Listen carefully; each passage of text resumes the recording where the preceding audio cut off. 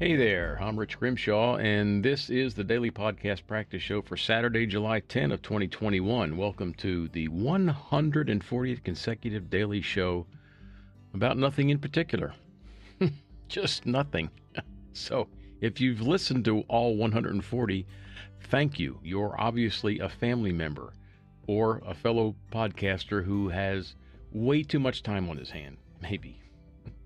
So I'm one day away from my adventure yesterday at Dayton, Tennessee, and I was eager to refresh my memory about the Scopes trial. So naturally, I went to Wikipedia, the free multilingual open collaborative online encyclopedia created and maintained by a community of volunteer contributors using a wiki-based editing system.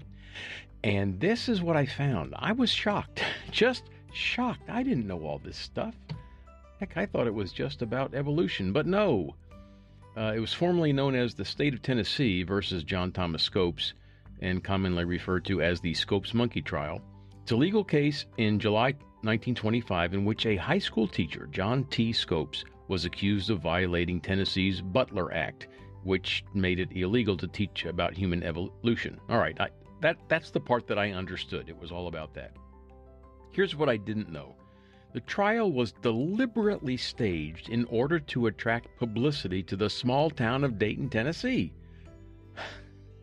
Wow, what a marketing coup in 1925. The accused, Mr. Scopes, wasn't sure whether he'd ever actually taught evolution, but he incriminated himself deliberately so the case could have a defendant. He was found guilty, and he was fined $100, which is equivalent to $1,500 in today's money. Not in Bitcoin, but in U.S. fiat currency. But later, the verdict was overturned on a technicality. The trial served its purpose of drawing intense national publicity as national reporters flocked to Dayton to cover the big-name lawyers who had agreed to represent each side. William Jennings Bryan, three-time presidential candidate and former Secretary of State, argued for the prosecution, while Clarence Darrow served as the defense attorney for Scopes. The American Civil Liberties Union, ACLU, offered to defend anyone accused of teaching the theory of evolution in defiance of the Butler Act that Tennessee had enacted.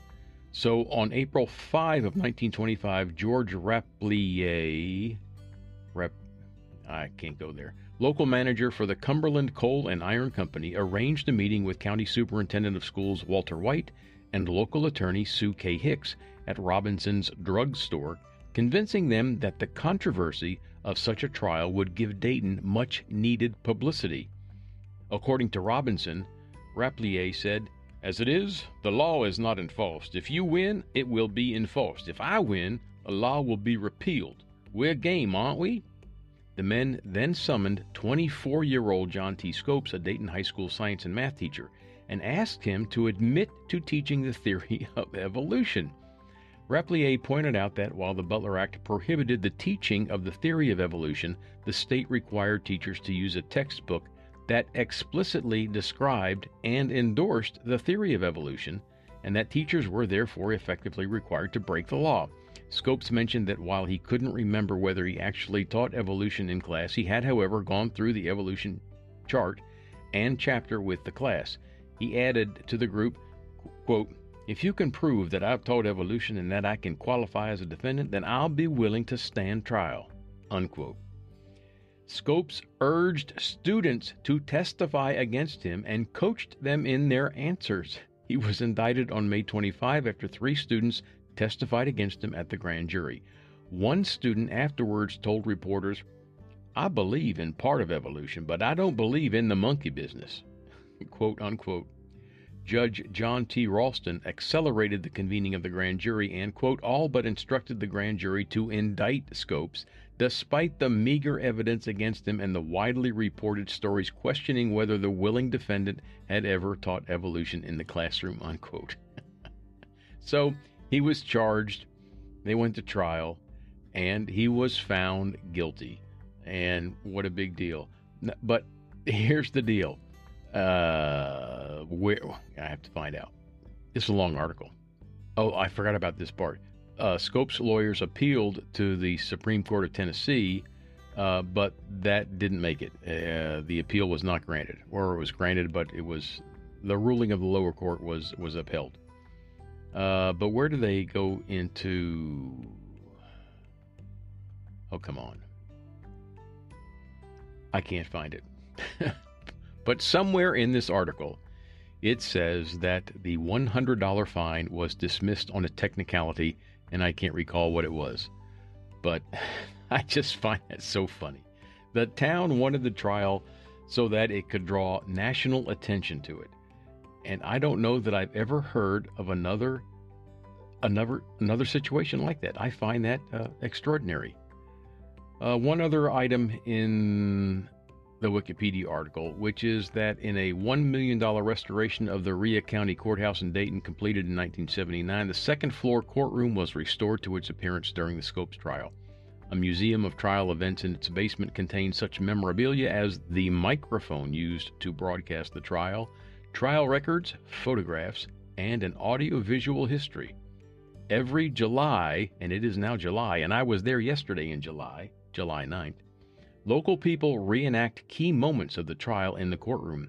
In front of the courthouse stands a commemorative plaque erected by the Tennessee Historical Commission, which reads as follows, and I read that to you in the podcast from the road yesterday. Isn't that exciting? You were there. And it was so important that it made its way into Wikipedia. How often does that happen? Let's do a question, why don't we? Because I've got a little bit of time left before we just totally run out of time here. I'm going to go to question number 130, which somehow I skipped over. How do you make yourself sleep when you can't seem to get to sleep? Well, here's the deal, folks. I can't make myself sleep. I just can't do it. And I often have nights where I can't get to sleep. And that's been my life like forever. So there was a time when I was really, really struggling with getting to sleep. I found a relaxation method that did work for me. I practiced and I got pretty good at it. I could just kind of quiet my mind, focus on my breath, and count down from 3. I would count 333, 222, 111, and just focus on my breathing. And more often than that, that would get me to sleep. And I did that for years and years and years. And then somehow the stress in my life was relieved. I don't recall which part of this time it was. And I was once again able to fall asleep okay. These days, though, I still have trouble falling asleep. And I know what the problem is. I stay up too late doing podcasts and watching and looking at a computer screen, and the blue light gets my brain wired, and I really shouldn't do that. But I do. Maybe one of these days I'll change my evil ways. Until then, this is Rich Grimshaw, and you are invited to join me again tomorrow, where we may do some more magic, or we might just be dull as beans. Who knows? Thanks for listening.